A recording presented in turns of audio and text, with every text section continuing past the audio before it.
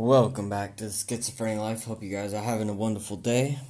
So, if you can see me, which is on rumble.com at the Schizophrenic Life, you can see the hat that I was talking about yesterday and the they sent two free flags, a blue one and a black one that I have hung up behind me. I jerry-rigged it to be hung up. I'll have to find something better. And then also the sweater. Now I wanted the yellow with the black writing, but they were sold out, so I didn't get that. But I wanted to at least put them on again, just so, since I didn't do a video yesterday, I wanted to do a video with them on so I could show it to you. If you don't know what Seek Discomfort is, it's the clothing line from Yes Theory on YouTube. Now, since I've abandoned YouTube, I'm not going to say you should go look at it. Hopefully Yes Theory opens up a channel or another means of watching their videos.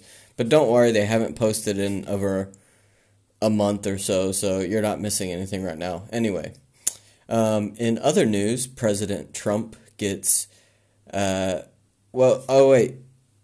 no politics at the beginning of the episode. I'm sorry. I just got so excited. There's a lot of political news today, but I said I would save that for later. So, for the audio version, not the video version, we are trying to stay away from politics and focus on mental health. So, today's topic on that was actually going to be about time and how much time we have. And right before this episode, I was reminded of Gary Vaynerchuk, where he's always saying when you work out the mathematics of being a human being, it's 400,000 to 1. So if you're born and you're alive, you basically, it's the same as winning the lottery 10 times.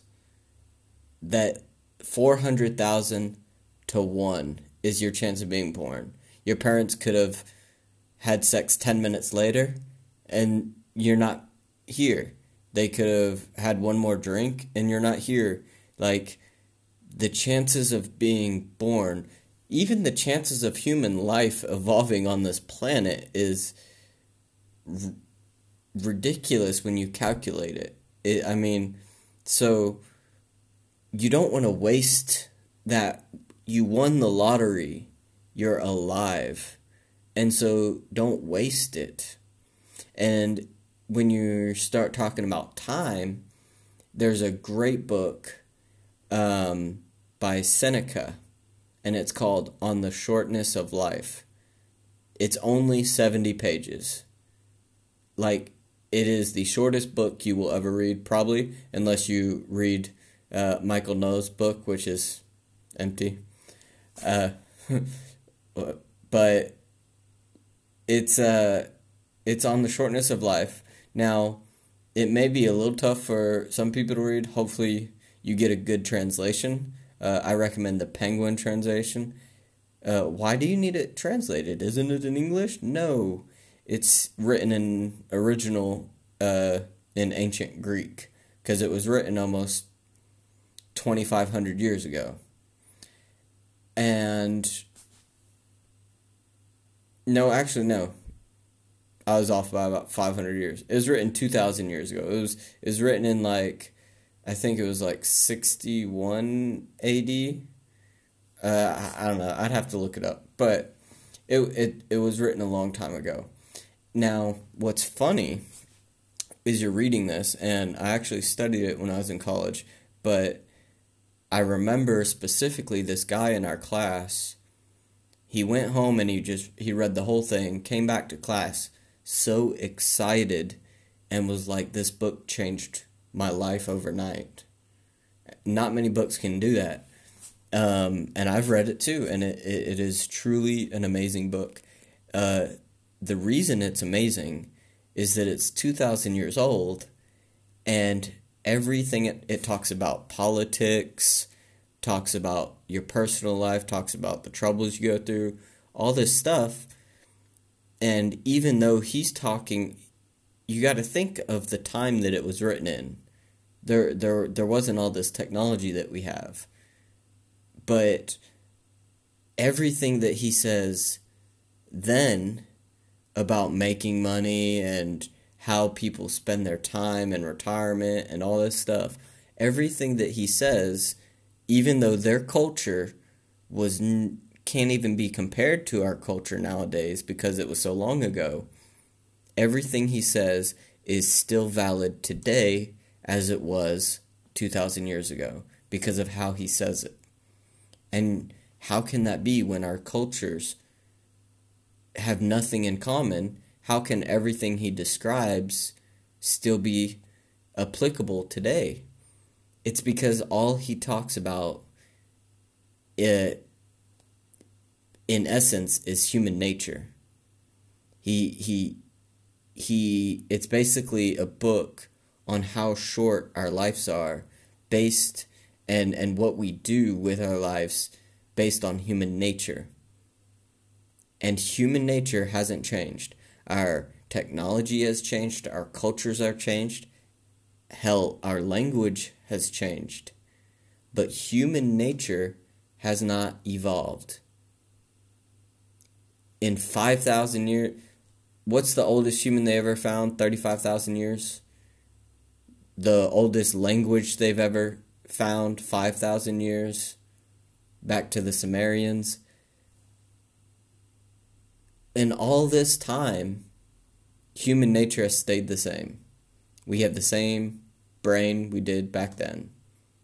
You have the little, what's it called? Primitive brain, where your subconscious, your animal brain has not evolved. It is the same as it has always been. They even talk about, that's basically all I wanted to say on that book. But moving on, life is short, but it is also long. And it's not really a contradiction. It's short in the aspect, when you look at it, that humans have been around 5,000 years, 35,000 years, depending on I would just say 5,000 because that's when we started using written language, which I consider the dawn. But say 5,000 years, your life expectancy, 60 years in some parts of the world, 80 years in some parts, maybe you hit 90. You only get 90 years if you're lucky, and that's it. In the grand scheme of things, the planet has been here for 4.2 billion years, and you only get 90?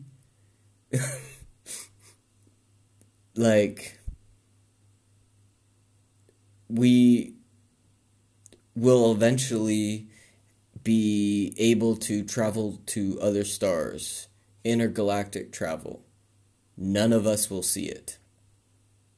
None of us will be alive for that, because it's going to take at least 200 years before we have that technology. Maybe 100, probably more. We won't be here for that.